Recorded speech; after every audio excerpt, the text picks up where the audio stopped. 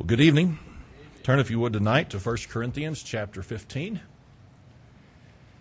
1 Corinthians 15. Felt like a singspiration there for a little bit, didn't it, tonight? So, all right.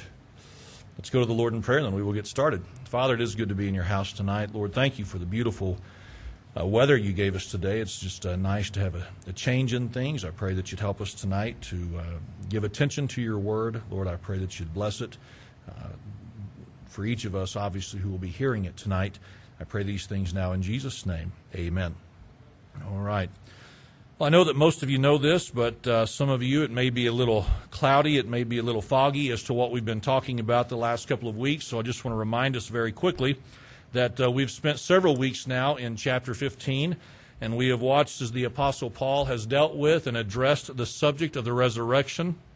The reason for that is because there were those in the church who had come to the conclusion that when a person died, that was it, that was the totality of their existence, and that there would be nothing more after this life. And so the Apostle Paul had challenged their logic. He showed them how faulty their logic was.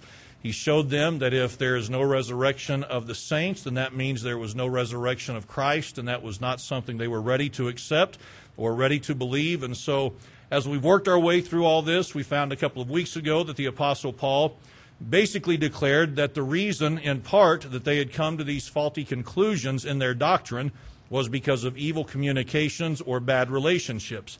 He said in verse number 33, "Be not deceived, evil communications or bad relationships, they corrupt, they ruin, they destroy good manners or good ways of life."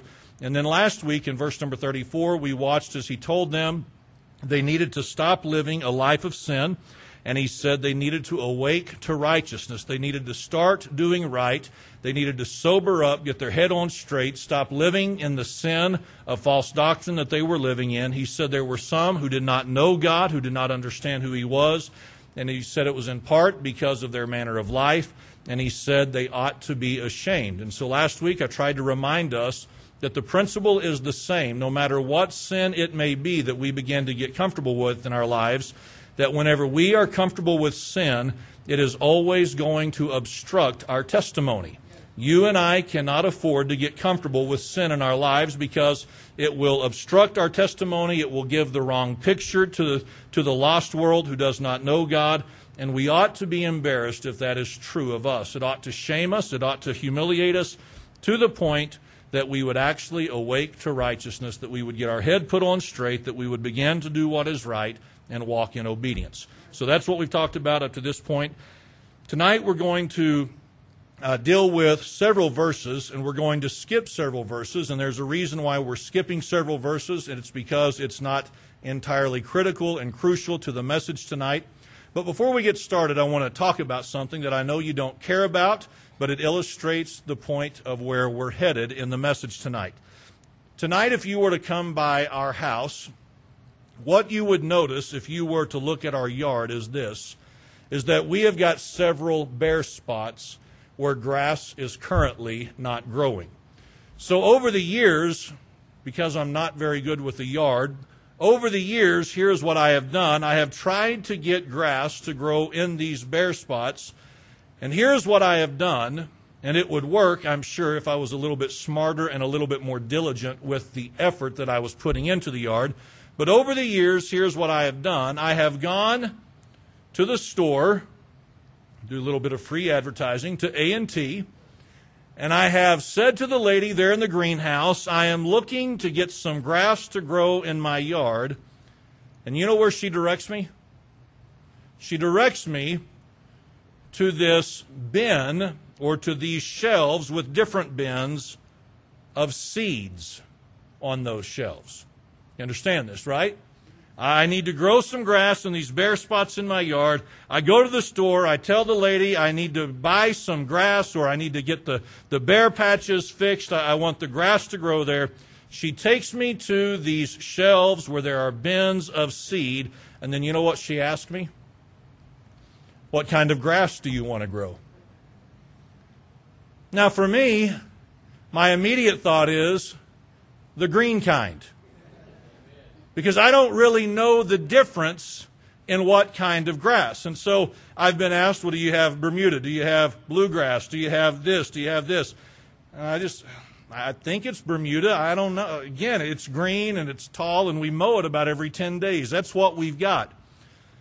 But see, there's a principle in there that I want us to think about, and that is this.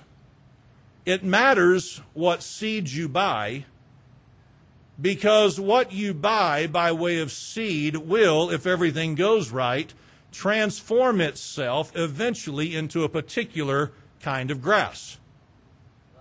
You understand this? So if I get Bermuda seed and I plant that, somehow that seed is going to plant or grow Bermuda grass. But if I buy something that is fescue or something else, though the seeds would look similar or identical to me, you know what it's going to do? It's going to produce a completely different kind of grass. So there's this principle that I want us to think about, and that is, from this very little seed, an amazing transformation is going to take place. And yet what is brought from that seed will be consistent with what the seed was. I've never bought grass seed and walked outside and thought, where did the tomatoes come from? Why? Because in this transformation, that seed and what it transformed into stayed consistent. It was what it was, though the transformation, from my perspective, was amazing to behold. Now, we'll get back to that in a couple of moments, but tonight I want us to think about something else, and then we'll move on. Have you ever thought about, just answer this question, have you ever thought about how vastly different the quality and the quantity of people's lives are in our world? Have you ever thought about that? The difference between a person's quantity and quality of life. Some people, for whatever reason, they pass from this life very early. Other people, they are able to live into their 70s, their 80s, their 90s, and maybe even to the point of reaching 100. And many times you can't really connect what the missing link is, why this person passed early and why this person was able to live a long and maybe fruitful life. Some people enjoy health, some people enjoy prosperity, while other people have to deal with loss, they have to deal with struggles, they have to deal with poverty. It really is amazing when you think about how different everyone's existence is when you consider the big picture of things. Now tonight, again, we'll try to get back to that in a couple of moments if everything goes right. But remember that we're talking about the resurrection. This is the subject at hand. This is the subject that is being talked about by the Apostle Paul. So in verse number 35, here is what Paul says. In verse number 35, he said, "But some man will say, how are the dead raised up, and with what body do they come?" So he said, here is this question that's been posed. Here is this question, or these questions that have been kicked around. Some man will say, how are the dead raised up, and with what body do they come? Now, in and of itself, to just look at verse number 35 on its own, those appear to be what could be valid questions if there was someone struggling with the subject of the resurrection, right? The question of how is this going to happen? How is this going to take place? And then the question, with what body, or what are they going to look like when they do rise, or when they are brought back from the dead? What's all this going to look like? Those would appear to be valid questions, would it not? Have you ever thought about the resurrection? Have you ever thought about the fact that one day you're going to die? And we don't know how long it'll be from the time of our death to the time of the resurrection. But have you ever thought, I wonder what it'll be like for me whenever I am risen from the dead? Am I going to be 6'7"? I don't know. Am I going to still have brown hair? Is it going to be thinning, or will I get a full head of hair again? some of my other physical flaws that I don't want to talk about right now, will those be squared away? Will I finally get that six-pack that I've been, start to say working for? I haven't been working for that all my life, but I just want to get to heaven and just have this, what will it be like? See, those are some of the questions that appear to be asked in verse number 35 by some of those in the church. How is this going to happen, and with what body do they come? What exactly takes place? Are they going to be risen with an old body? Will it be with a young body? Will it be with a struggled body? What exactly will it be? Okay? Because even in their day, here's what they realized. The quantity and the quality of a person's life varied dramatically. So there is this curiosity. How does it happen? And with what body do they come? What are they going to look like when they are risen from the dead? Now again, that would appear to be honest, legitimate questions, but obviously they were not honest and legitimate questions, because if you notice in verse number 36, here's what Paul said. Thou fool. Thou fool. What does it mean whenever he says, thou fool? Well, the word fool means stupid. I hate to be this blunt because there are some who don't like this kind of talk, especially from the pulpit, but it would be kind of like me or you saying, you idiot. You're asking this question, or you're asking these questions, how is this going to happen, and with what body will they come? You're stupid. It's almost as though the Apostle Paul is trying to remind them, as we talked about in previous sermons, we've gone over this before. There is no reason, there is no excuse for you to be dealing with this, for you to be struggling with this, for you to be wrestling with this. So he says, you're fools that you're still contemplating how this is going to happen and what it's going to look like. This is ridiculous. And so as we look at the next few verses, here's what we're going to see. We're going to see that the Apostle Paul doesn't really spend any time on how it's going to happen for this reason. I believe either you believe in the resurrection or you don't. Either you believe that this is it, that there's nothing more after this life, or you believe that there is a resurrection that will one day take place. But the Apostle Paul is going to spend some time on what it'll look like when it all takes place. So in verse number 36, he says, you're stupid, in our vernacular. And then he takes them to an illustration or to an agricultural thought that he wants to use to convey his thoughts.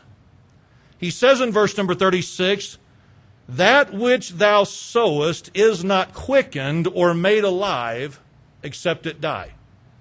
Now I wish in nights like tonight I was more of a farmer or I had that more in my background, but I don't, okay? So I know I run the risk of saying some things that you may say, thou fool, you don't even know what you're talking about, all right?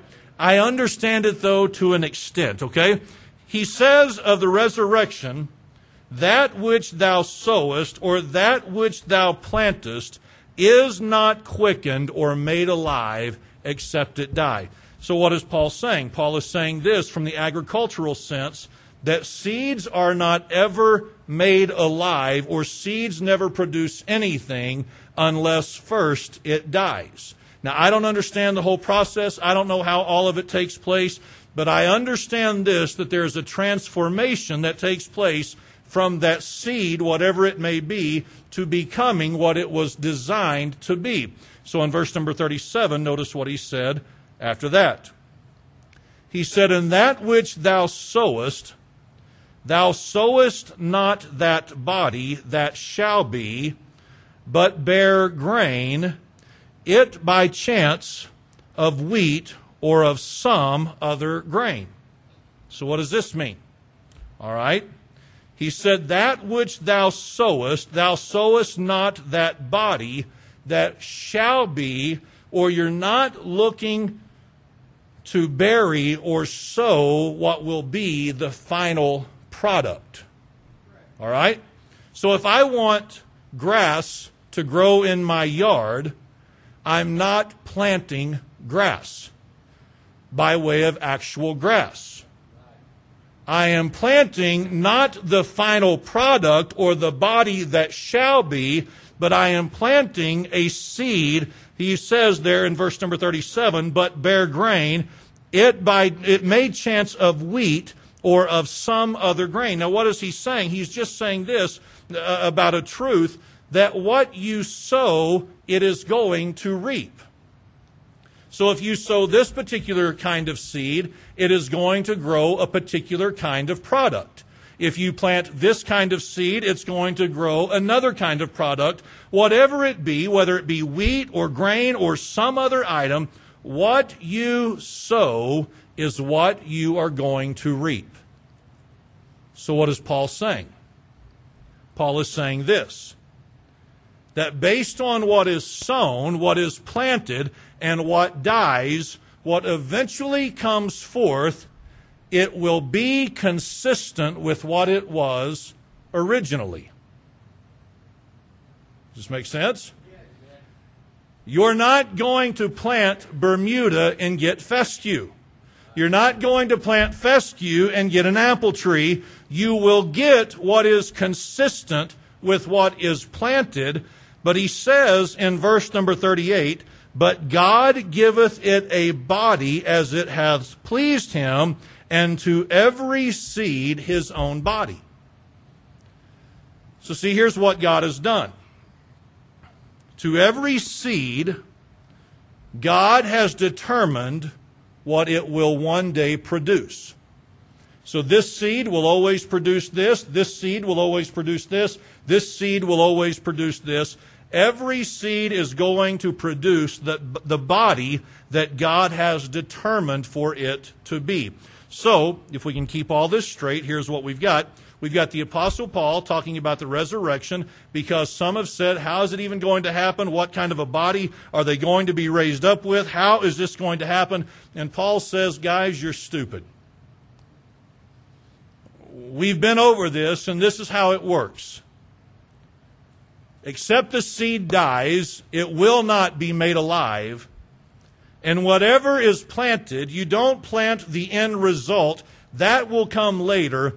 But the seed will transform into something else that is consistent with itself. And that process really is an amazing thing.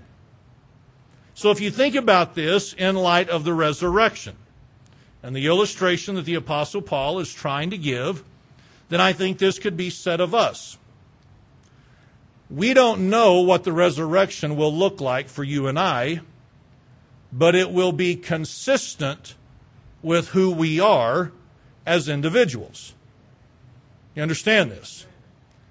I don't know exactly what I will look like in the resurrection. I don't know what my height will be. I don't know what my weight will be or would be if it wasn't on a angelic scale. I don't know what my size will be, what my appearance will be, what I'll look like, but it will be consistent to what I am, however God determines that to be.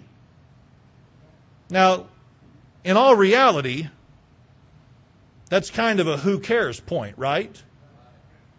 Because once I get to heaven, I'm really not going to care what my size and shape is. Okay? I just know that somehow it will be consistent. We will know, we will be known.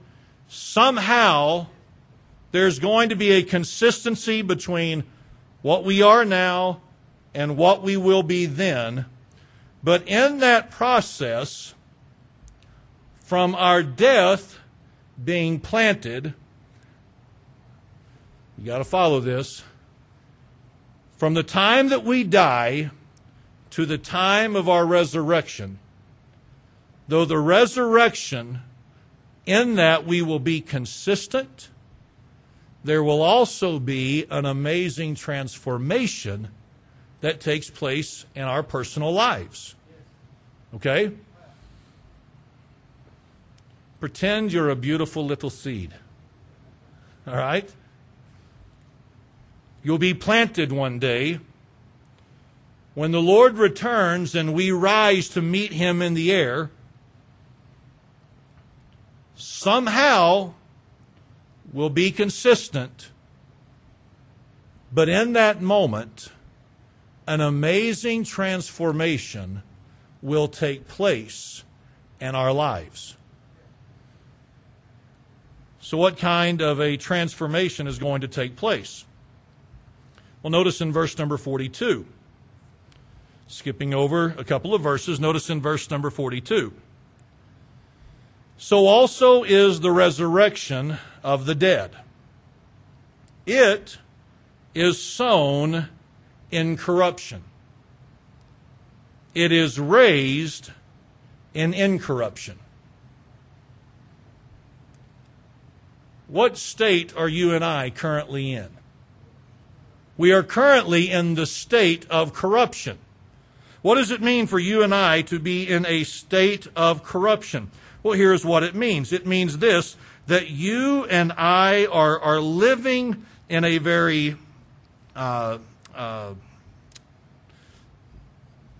weak, pathetic, decaying body that is not going to last forever. Right now, as you and I sit here, it does not matter how young we are. It does not matter how healthy we are. It does not matter how much strength we feel we have. Every one of us are inside a corruptible body. We're fading right now as we speak. Slowly, yes, but surely we are fading.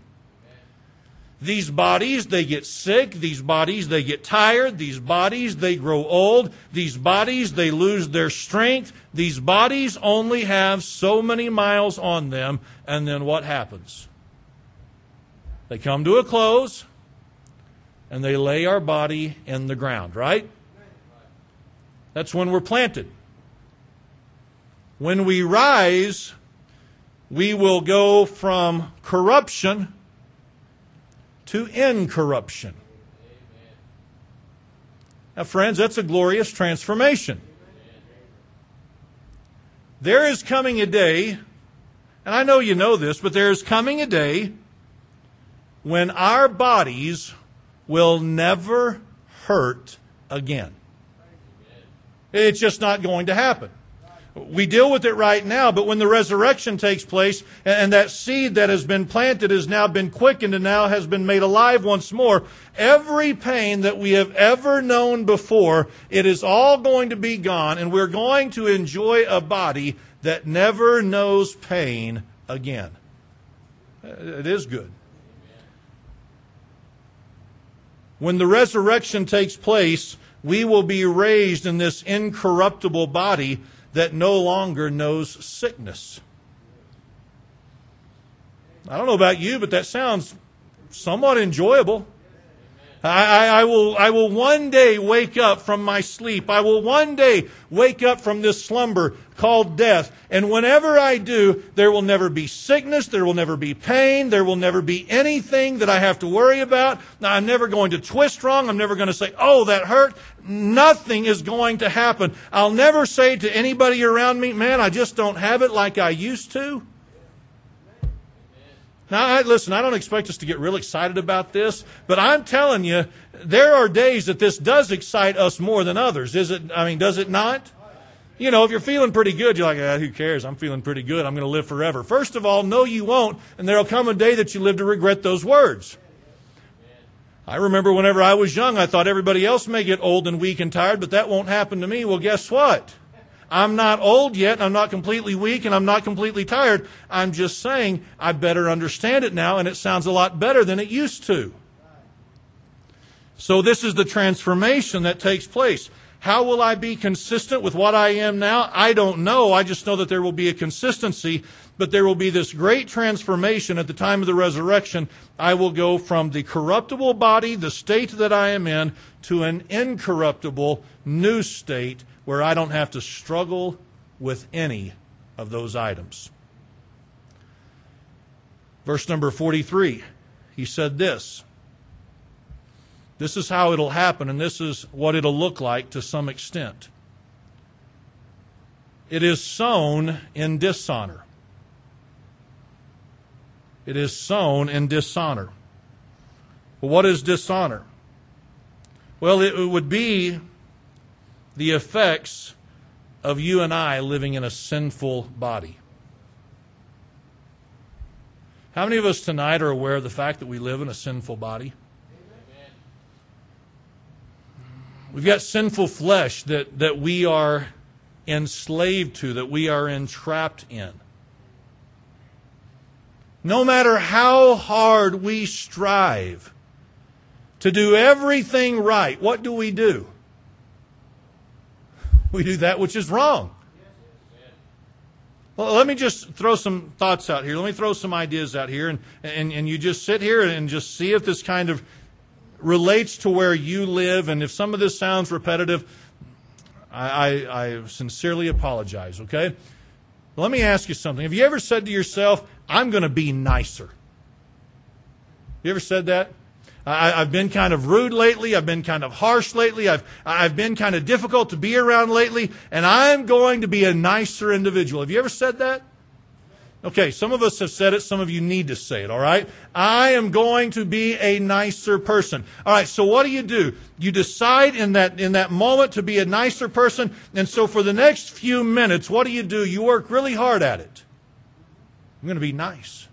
I'm going to be nice. I'm just going to be a nice person. I'm going to be different than what I've ever been before. I'm just going to be nice. And then something happens. And what are you? You're a jerk, right? And then you're saying to yourself, oh man, I was going to be nice. Why was I a jerk? Because we've got this sinful body. How many of you have ever said things like this? I'm not going to say that anymore. Those words are not going to come out of my mouth anymore. I'm never going to gossip again. I'm never going to talk bad about anyone again. I have learned my lesson. I am not going to say that kind of stuff anymore. Nope, not me. I'm going to be positive. I'm going to find the good in people. And if I can't say something nice, I'm not going to say anything at all. Have you ever come to that conclusion in your life? Some of us have. And then what happens? You're saying things you ought not say. You're being critical. You're gossiping. You're talking about people behind their back. And you say to yourself, why am I still doing this? For this reason. We have been sown in dishonor. We are in a sinful flesh that we cannot escape. And so whenever you and I try our best to be nice, whenever you and I try to speak kindly to people, whenever you and I try to get our priorities in order and we're going to do everything we're supposed to do, it still doesn't work out the way we assumed it was going to work out because of this newfound effort on our part. You know what I'm talking about, don't you? I may not have hit your struggle, but you've got struggles that you're tired of dealing with, don't you? I don't want to deal with this. I'm tired of struggling with this. I'm going to stop it. I'm getting victory. I'm praying about it, and God's going to help me. And then you find yourself not getting victory. Why is it? Because you're dishonorable. Just like I'm dishonorable. But he said in verse number 43, it is raised in glory. We go to the grave dishonorable. We are raised in this glorified body that is now what? No longer dishonorable. Which means it is no longer affected by the curse of sin. See, here's something to look forward to. One day you and I will be nice. We'll be nice all the time. Now, it'll help that nobody is doing stupid things around us to make us mad. which would all be nice now if nobody ever did anything dumb around us, but it's always their fault. But I'm just saying, there is coming a day when you and I will never have to apologize again for being mean to someone. Sounds good. There is coming a day. No words will come out of my mouth that I shouldn't have said. I like that. There is coming this amazing transformation that one day I'll never struggle with my thoughts again. You ever struggle with your thoughts? Your desires, your wants? I'm sown in dishonor, but I'll be raised in glory. He said, it is sown in weakness, it is raised in power. It's very similar to the idea of being corruptible and incorruptible. This body is weak, is it not? This body is frail. This body, as I've already mentioned, only has so many miles on it. It's not a lifetime warranty. It's going to fail and break down on us. It is going to betray us. But he said, it is going to be raised in power. One day we'll not have to worry about it anymore. He said in verse number 44, it is sown a natural body. It is raised a spiritual body. There is a natural body and there is a spiritual body. One day we are going to shed this sinful flesh that we've got. And somehow, as the seed dies and it brings forth in the resurrection this life, it is going to bring forth an amazing, transformed individual. That being you and I. Now tonight, I don't know how you can be encouraged by this. I don't know how you might be challenged by this. I don't know what you may take home with you this evening. As I've already mentioned, I know sometimes that certain truths mean more to us at different times. So you may sit here this evening and say, that doesn't excite me a whole lot. That doesn't thrill me a whole lot right now. That doesn't encourage me a whole lot right now. I understand it may not, but I promise you there will come a day when this reminder does encourage you, and it does bless you, and it does challenge you, and it gives you the strength that you need. Because if we can remember that one day everything is going to be different, that can give us something to look forward to. Now that doesn't mean we just sit back and we don't work on things because, hey, I'm in a sinful body, so I'm just, destined to be a jerk and whatever it may be. But what I'm saying is this, with all of our struggles, with all of our trials, with everything that we deal with every sin that doth beset us, here is what we can know. In this resurrection, I'm going to be given a perfect body, whatever that looks like. It'll be consistent with who we are and what we are now. Because it's just like a seed. It always bears what it is. So we'll be consistent, whatever that looks like. You may say, I don't want to look like this in eternity. Just let God deal with that, all right? Whatever you are, it'll be perfect because that'll be what God designed it to be. And whenever we rise from the grave, whenever we rise from the dead, I'll have an eternal body that will have no faults, that will have no flaws, that will have no imperfections, that will have no weaknesses, that has no disease, that has nothing that we have to worry about. We will get a perfect body with a sinless nature. There's coming a day we'll never have to say, Lord, I'm sorry. There's coming a day we'll never have to go to that individual and say, I apologize. Shouldn't have said it. Shouldn't have done it. Something to say, Lord, I'm not trying to rush the process, but it's something I'm looking forward to. And it's something to be encouraged by. It's something to be excited about. because we can know those who have gone on before us, guess what? Their fight is done, their struggle is done, and they're awaiting what will be that glorified spiritual body. And that's what we have to look forward to. I hope it helps us. I don't know if it does or not, but I hope it does. It'll be consistent, but it'll be an amazing transformation because of the power of God.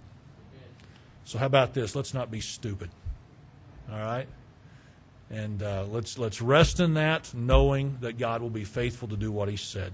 So I'll stand this evening and bow our heads for a word of prayer. Father, as we come to you this evening, I pray that you'd help us to be men and women who recognize the truth of the resurrection and what that will entail for us. Lord, I know that sometimes we look at these bodies and we realize that they're falling apart. They're not holding up like they once did. We see the weakness. We know the sickness that we're dealing with. And Lord, we know just how frail we are when it comes to doing right in the times that we ought and how many times we struggle. I pray, Lord, that you'd help us to see the wonderful transformation that will take place one day, to be encouraged by that and to look forward to it. I pray these things now in Jesus' name. Amen.